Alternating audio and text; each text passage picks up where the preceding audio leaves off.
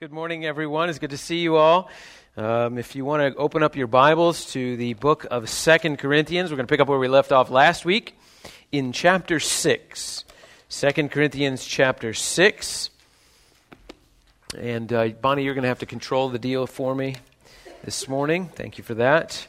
We're going to pick up where we left off last week in verse 3 down to verse 10 is going to be where we'll spend our time together. I'm going to read the passage and then we'll pray and we'll get to work. 2 Corinthians chapter 6, beginning at verse 3. This is the word of the Lord. We put no obstacle in anyone's way, so that no fault may be found with our ministry. But as servants of God, we commend ourselves in every way by great endurance.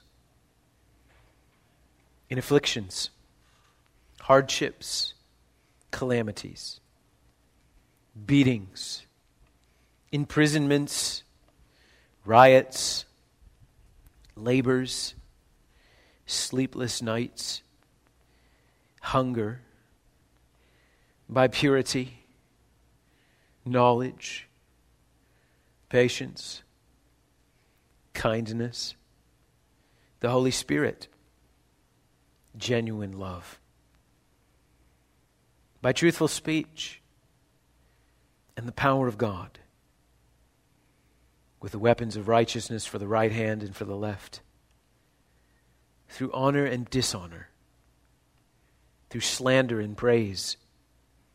We are treated as impostors, and yet are true, as unknown, and yet well known,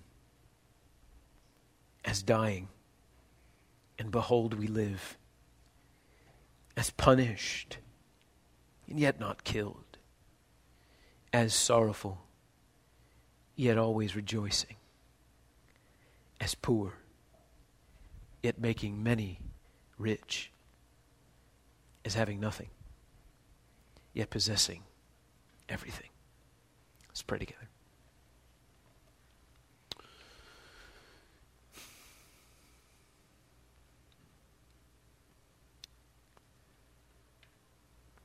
Father, we remember that when we pray,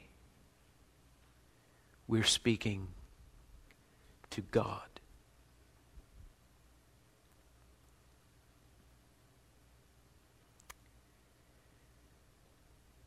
Whose ear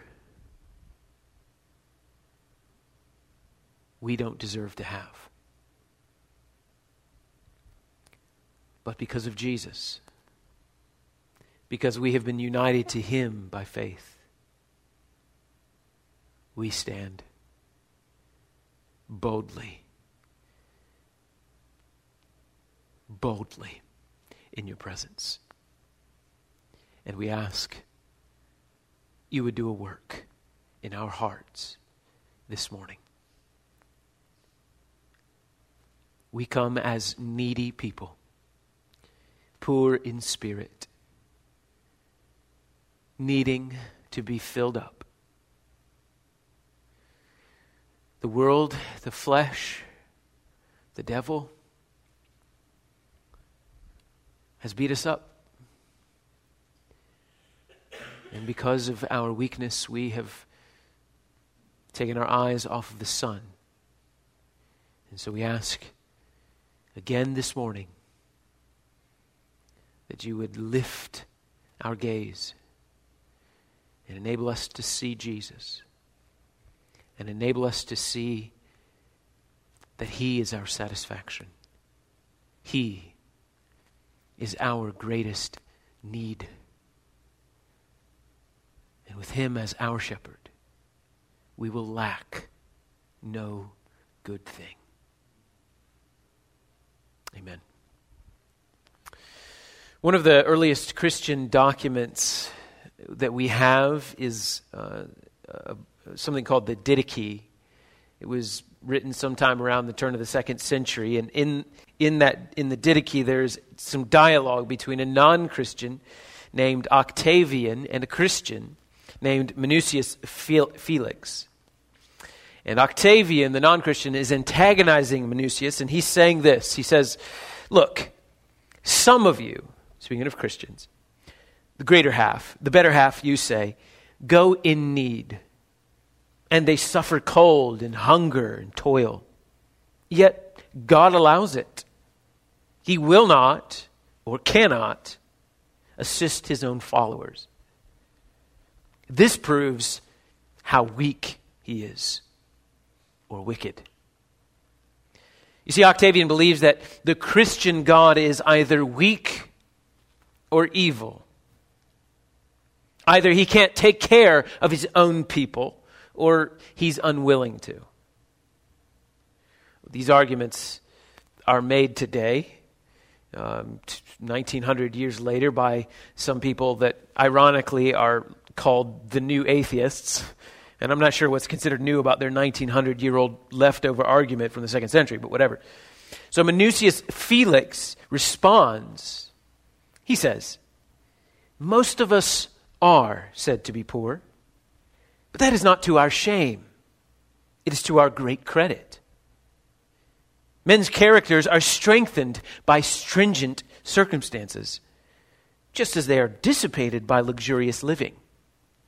Besides, can a man be poor if he is free from want? If he does not covet the belongings of others? If he is rich in the possession of God? Rather, he is poor who possesses much, but still craves for more.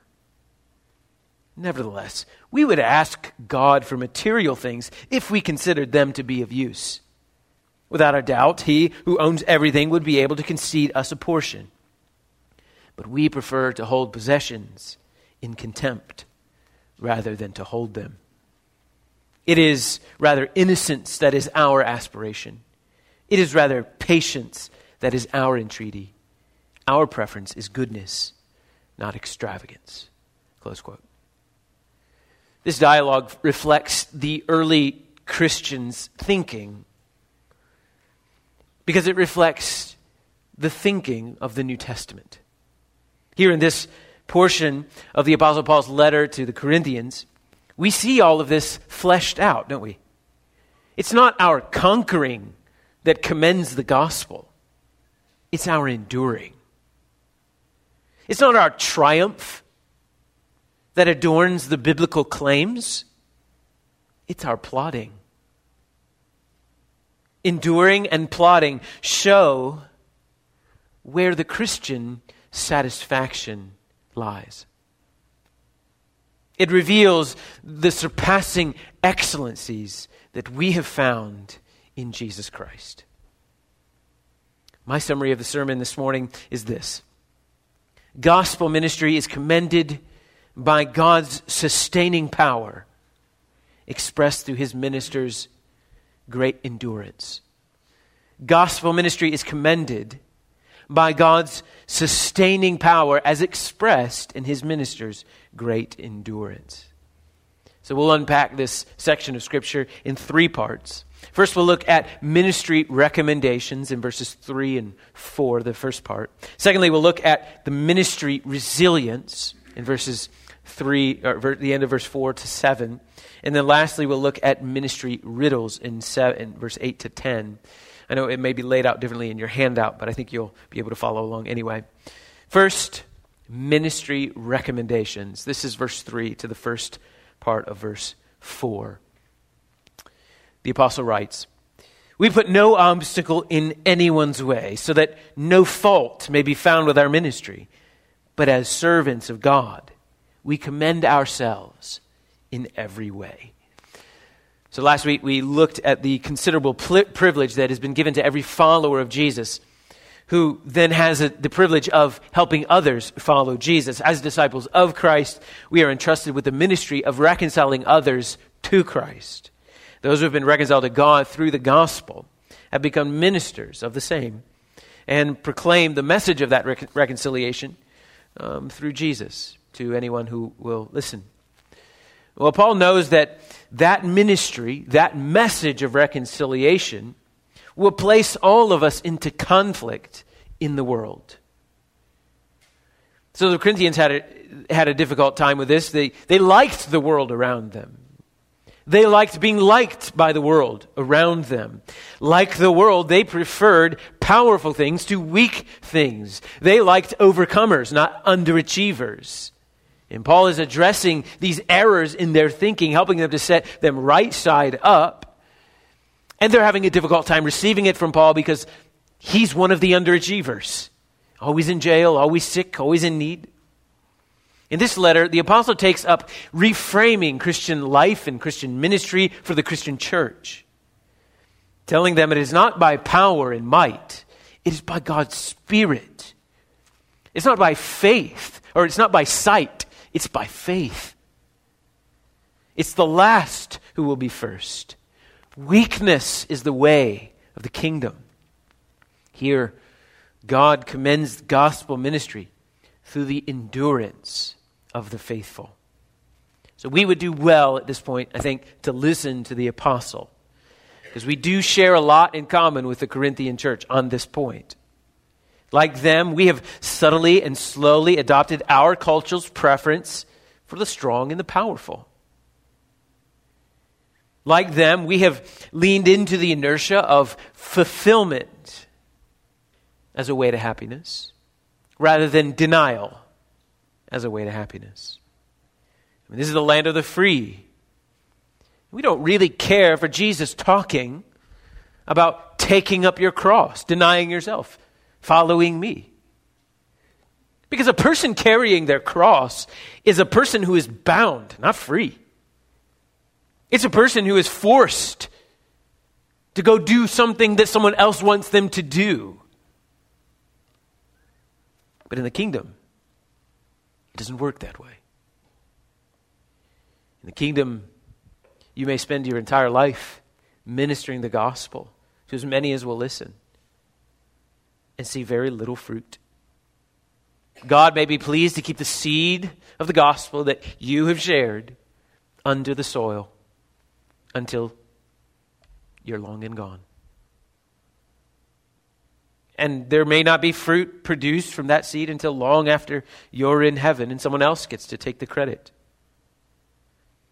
It's my prayer and Pastor Brent's prayer that the Lord might use this letter as you give yourself over to its faithful study to begin to help you and help us to see Christian ministry in the way the Scripture does. That by reading and rereading this letter, we would submit ourselves to the truth and have the Spirit of God reorient our vision of faithfulness, of effectiveness. Because we're very easily prone to pragmatism, to a results-oriented appraisal of things. So if a church is big, for example, we innately think that it's fruitful. If a church is small, then there's got to be something wrong. If an outreach gathers a crowd, then it's certainly effective. And if 3 people show up to a prayer meeting, well, then we did something wrong. And all of that may be true. A big church might be faithful. A small church might not be faithful. But it's not necessarily true. A big church isn't faithful because it's big, nor a small church faithful because it's small. These things, big and small, are not always good metrics for measuring faithfulness. So here in verse 3 and 4, Paul wants to make sure that the Corinthians are using the proper means of appraising ministry. They understand that the troubles that Paul has, he wants them to understand the troubles that he has seen in his ministry, in his own life, do not call into question his faithfulness. He wants them to know that his weakness is not a liability, and nor should it be an obstacle to the Corinthians receiving from him. And so he writes, we put no obstacle in anyone's way, so that no fault may be found with our ministry. Paul would do nothing that would become an obstacle for anyone coming to faith in Jesus. Most certainly, Paul knew the teachings of the Lord Jesus, who said that if anyone causes a new believer to sin, well, the best thing to do for that guy is to tie an anvil around his neck and throw him into the ocean. In 1 Corinthians 9, verse 12, Paul says that he would endure anything rather than put an obstacle in the way of the gospel. Instead, he says here in verse 4, we are servants of God, and commending ourselves to you in every way. Paul's method was to become a servant. Not to become the boss, but to serve. To let go of his own freedoms for the good of others, for the clear proclamation of his message. He explains this in 1 Corinthians chapter 9. If you have a Bible open, keep your finger in 2 Corinthians 6 and turn backwards just a little bit to 1 Corinthians chapter 9. If you're using one of the church Bibles, that's page 957. In the first column towards the bottom, verse 19. 1 Corinthians chapter 9, verse 19. I'm just going to read a paragraph here in 1 Corinthians 9. This is the apostle explaining his method. He says, for I am free from all, and I have made myself a servant to all, that I might win more of them. To the Jews I became as a Jew, in order to win Jews. To those under the law, I became as one under the law, though not myself being under the law, that I might win those under the law. To those outside the law, I became as one outside the law, not being outside the law of God, but under the law of Christ, that I might win those outside the law. To the weak, I became weak, that I might win the weak. I've become all things to all people, that by all means I might save some.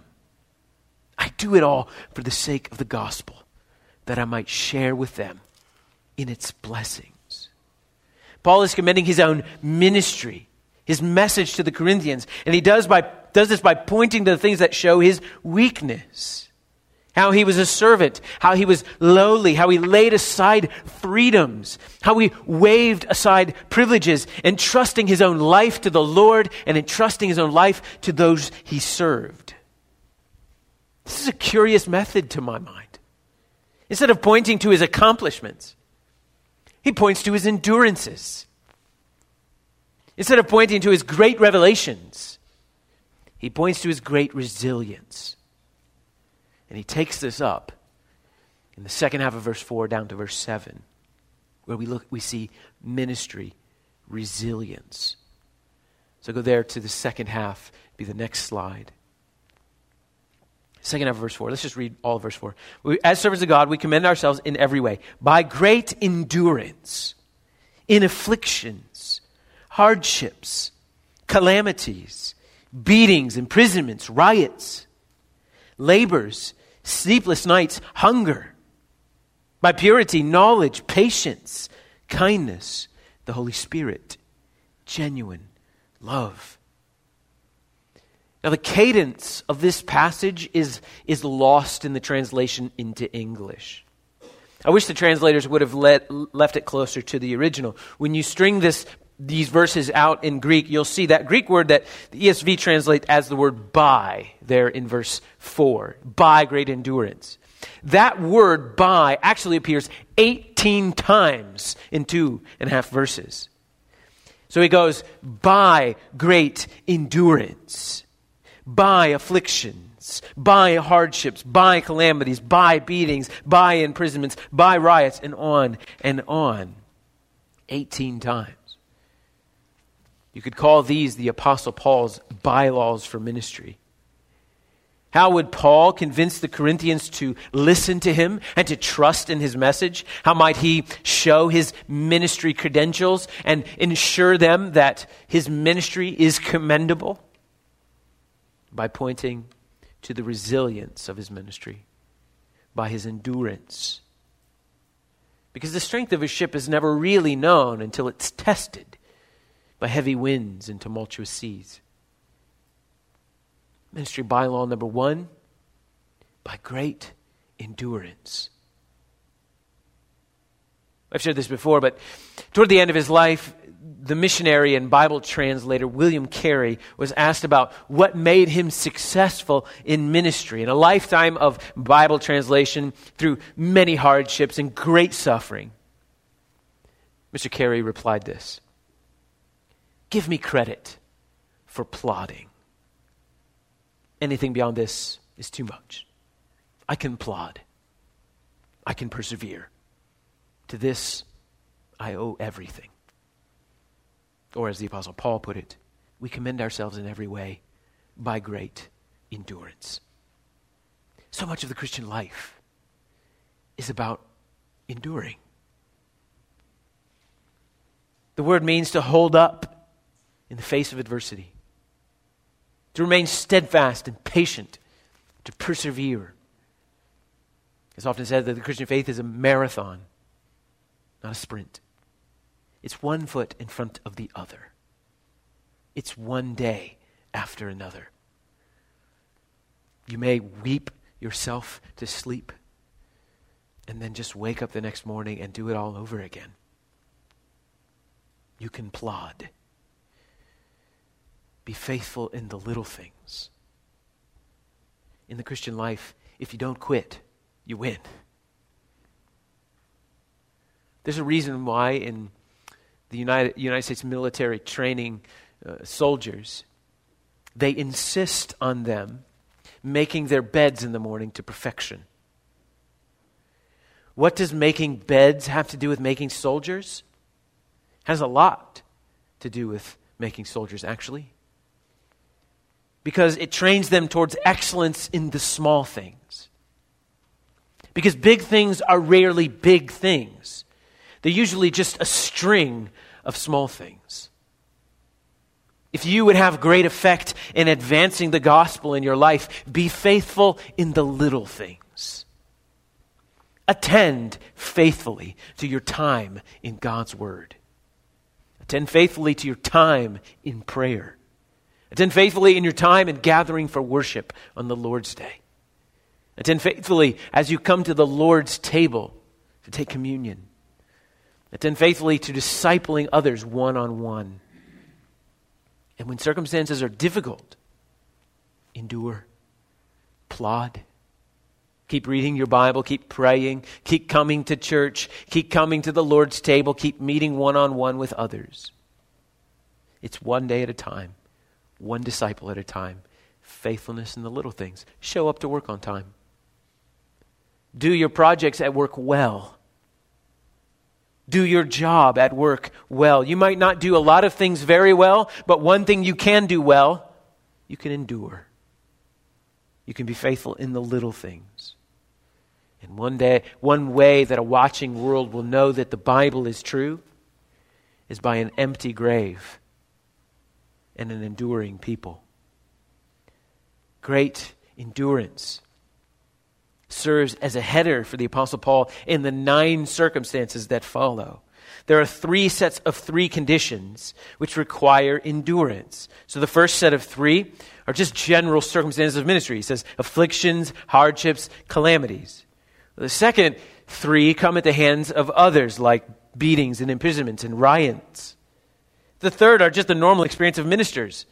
Labor, so hard work, sleepless nights, and hunger. The first set that you see there in verse 4, afflictions, hardships, and calamities. These are just the general expectations of Christian ministry. Don't expect any Christian ministry to be without affliction. In fact, 6 times already in this letter alone, the Apostle Paul has mentioned this word afflictions. If anything else characterizes his ministry, it's affliction. Besides affliction, we have hardship, which just means the state of distress and crisis and pressure. Beside hardship, he says you'll have calamity, which is difficulty and stressful circumstances. Can following Jesus be full of pressure and stress? We might ask the disciples about that. Jesus sent the disciples on a boat trip into a storm in the middle of the night. Twice. Jesus handed the disciples loaves and fish and told them, feed the hungry mob. Twice. Besides hardship, there's calamity. Besides calamity, there's affliction. The second set of 3 come at the hands of men. Beatings, imprisonments, and riots. Now remember, these are the reasons why Paul is giving the Corinthians why they should listen to him. Well, why should we listen to you, Paul? Well, it's because I get beat up a lot, I get thrown in jail a lot, I've started a few riots. That's why. By the time the Apostle Paul wrote 2 Corinthians, I looked this up and I might have missed a couple here. But by the time he wrote the letter that we call 2 Corinthians, he had been involved in planting or strengthening churches in Ephesus, Galatia, Phrygia, Caesarea, Jerusalem, Thessalonica, Philippi, Troas, Syria, Cilicia, Antioch, Lystra, Iconium, Derbe, Paphos, Perga, Cyprus, Seleucia, and Tarsus, at least.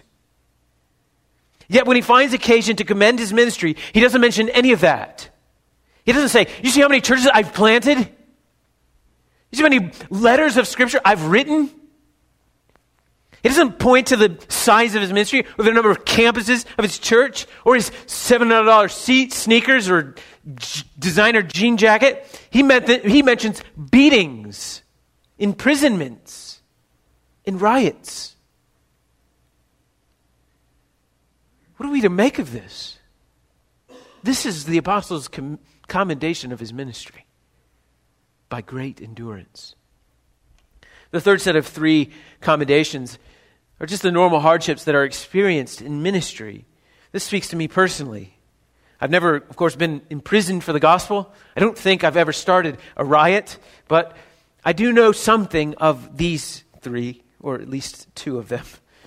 Labors, sleepless nights, and hunger. By labor, Paul means exhausting work. Paul worked. Actually, in 1 Corinthians chapter 15, he said, by the grace of God, I outworked all the other apostles. Ministry is exhausting work. Is it any wonder the Lord Jesus fell asleep on a boat in the middle of a storm? It's exhausting. And yet, ironically, it also involves sleeplessness. Sleeplessness accompanies gospel ministry. Ask any pastor. Or better yet, ask any pastor's wife. It's rare that a minister sleeps well all the time. He's either very young in the ministry or he's either very mature in the ministry. John MacArthur says he sleeps great. God bless him. I don't. Paul mentions hunger as a part of the normal experience of ministry. It's likely due to the circumstances of ministry. I doubt very much that prisoners in the first century eat so well as prisoners in the 21st century do. I doubt that any of us here have really quite experienced the hunger that he's mentioning here. But I think the point is here that at times in your ministry of the gospel, you will have to forego basic necessities for the sake of the ministry. But just remember, this is how Paul is commending his ministry, by great endurance, by his plodding. He says, I know what's going to happen to me in Jerusalem, but I got to finish my course. I won't avoid difficulty in my life because I simply don't like it. I don't count my life as having any value. I will suffer the loss of all things. I will give it all up happily. I'll treat it as garbage compared to the surpassing value of knowing Christ Jesus, my Lord, and participating in his sufferings. He's commending his ministry by great endurance. And now he commends his ministry by great enablement. This is verses 6 and 7. Here we see 4 methods and 4 means. 4 methods in commending his ministry. Paul says it's by purity, it's by knowledge, it's by patience, it's by kindness. Paul's method was pure. It means that there's no deceit, there's no hidden motives for Paul. He says, my method is by knowledge. He knew the truth, he proclaimed the truth, he promoted knowledge. Paul's method is patience. Christian ministry is humbling for a number of reasons, not least of which is because it's so doggone slow. Can you imagine the effects of ministry, your ministry of the gospel through your life, if the effects, if the fruitfulness of it was immediate?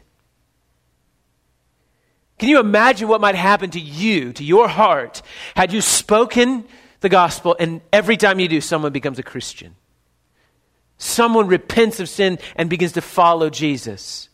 How long do you think it would take for you to begin trusting, not in the message, but in the messenger?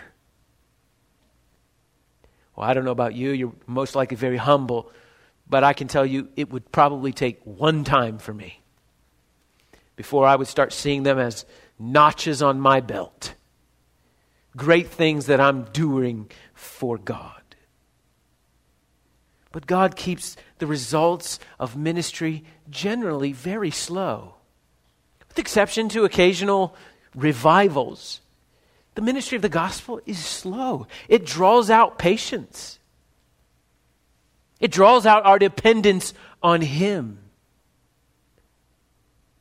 Paul's method is kindness, which just means goodness in action that benefits all. Notice all of these things that Paul's mentioning here are marks of abundance. The true Christian minister is the one who has tapped into the unending overflow of delight in Jesus. And so he or she overflows in purity and knowledge and patience and kindness. That's very much unlike the person who acts out of need and shortage, scarcity. That sort of person takes and uses and can't give. Next, Paul outlines 4 ministry means: the Holy Spirit, genuine love, truthful speech, and the power of God. Paul would not endure in his own strength. It was the Holy Spirit working in him. The Spirit of God is what enabled him to endure in faithfulness. He did it with genuine love. Only those who are filled with the Holy Spirit, who have been tapped into the riches of Christ, can offer genuine love. All other expressions of love are taking love, filling a need kind of love. But the Christian love comes from an abundance of the Spirit's work in their life. A Christian who's been filled with the Spirit, who's tapped into the riches of Christ, will speak the truth. There's no other agenda.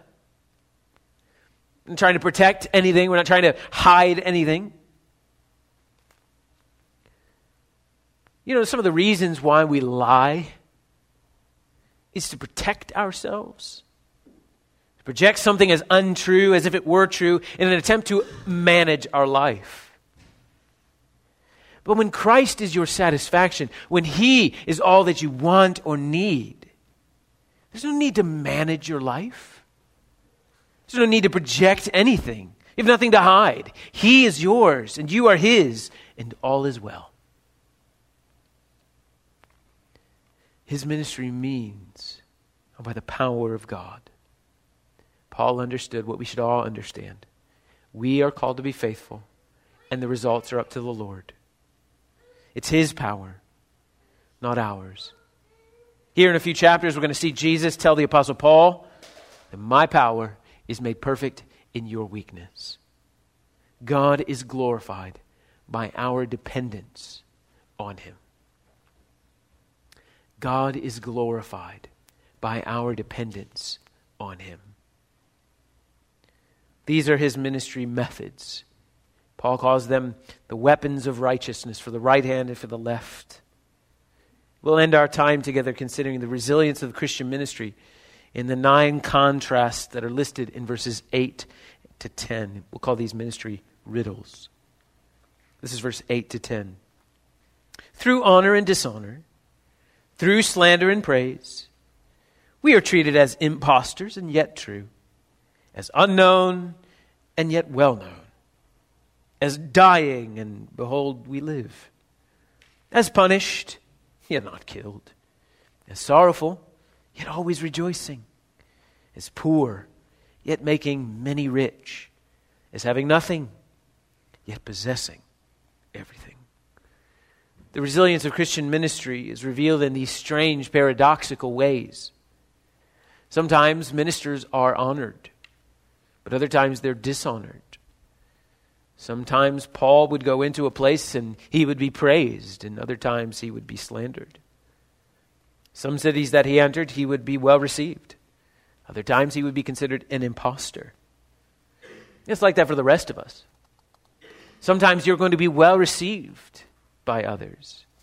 Sometimes you're not going to be. And you won't have any chance to defend yourself or explain to yourself. It's just the way the Lord has chosen to build his church.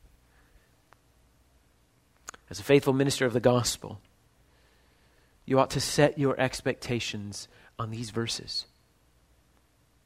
Cannot expect everyone to speak highly of you all the time. Cannot expect everyone to like you all the time. You will not always be well received. Sometimes you will be misunderstood. You'll have no chance to explain yourself. How hard it is to receive slander and not be able to defend yourself. How hard it is for us to be critiqued and then for the Lord to close our mouths. Paul says, as unknown and yet well known. As the differences between Christianity and the culture deepen, as that gap widens, Christians, we ought to be prepared for marginalization, maybe in ways that we've never seen it before. And as we're marginalized, we should prepare ourselves for the accompaniment of loneliness. You might feel very lonely at work or in your family. I had a conversation with my own daughter just a couple of days ago about how lonely it can be to be a Christian in school. You could be the most loving person, and yet, because you believe the Bible is true, be seen as so very unloving. This is because our world doesn't really have a category for someone who loves you and yet tells you that you're wrong. And it's made worse, at least in many young people's lives, it's made worse by those who claim the name of Christ and celebrate sin. It further isolates the faithful. They get labeled as bigoted. And yet, no matter how deeply you feel misunderstood and alone, Christian, know you are never, ever alone. You are known by the only one who's worth being known by. You are well known and gathered into his family and given a taste of heaven. Paul goes on, as dying, and yet behold, we live. Remember back in chapter 4, the apostle said that we apostles, we carry about in our body the death of Jesus.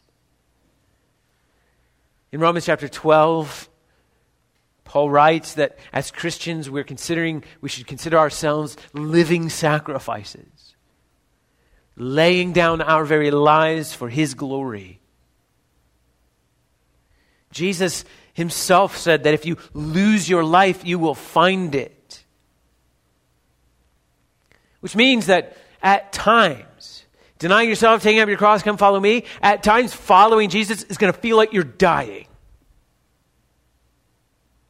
And yet, if we're to take Jesus at his word, then what Jesus seems to be saying to us is you are never more like your true self than when you are denying yourself and following him. Because if you lay down your life for his sake, you will find it. He goes on, as punished and yet not killed. Well, that may be a reference to the physical beatings that Paul suffered. It may also be a reference to the discipline of the Lord in his life. Whatever Paul's referring to, whether it's physical beatings or the discipline of the Lord, what we can know is that the believer is never punished by the Lord. The Lord chastens us, he disciplines us, but he never punishes us. The punishment for our sin has already been suffered by the Lord on the cross. Verse 10, as sorrowful, yet always rejoicing. This is one of the paradoxes of Christian ministry. So often we are filled with sorrow, looking at the effects of sin in our world. Look at the effects of sin on those we love. Looking at the effects of sin in our own life. And yet Paul says, amidst the flood of sorrow, we are always filled with joy. The joy of the Lord satisfies us, sustains us, because He Himself is our joy. Life in a fallen world will always give you reasons to grieve. And yet as a believer, you'll always be sustained by the Lord in joy. Though we may be poor, we are making many rich out of the abundance of our connection to Christ. You may have nothing, but you have everything because you have Christ. Remember what Minucius Felix said at the opening. Can a man be poor if he's free from want? Or as King David sang, the Lord is my shepherd. I can't want anything. The Christian who is satisfied in God lacks no good thing. You see, for him, all that he wants and needs is found in abundance in his Savior. He's been united to Him, and all that flows out of that unity is abundance. Jesus is his greatest need. He has found peace with God through Christ. He is forgiven. Everything else is icing. Jesus is his joy, and Jesus cannot be lost to him. And so everything that he does for Jesus' sake is out of abundance. Jim Elliot died as a missionary, bringing the gospel to the unreached peoples of Ecuador. He put it like this: he is no fool who gives what he cannot keep to gain what he cannot lose. Gospel ministry is commended by God's sustaining power, expressed through his ministers' great endurance. Endure well for Jesus' sake, knowing that the Lord has united you to Christ, and that in him are unceasing satisfactions of unending joy. May your life this week be an overflow of your relationship to Christ. Proclaim him, trust him, enjoy him with great endurance for the glory of his name. Amen. Please stand to your feet for the prayer of confession.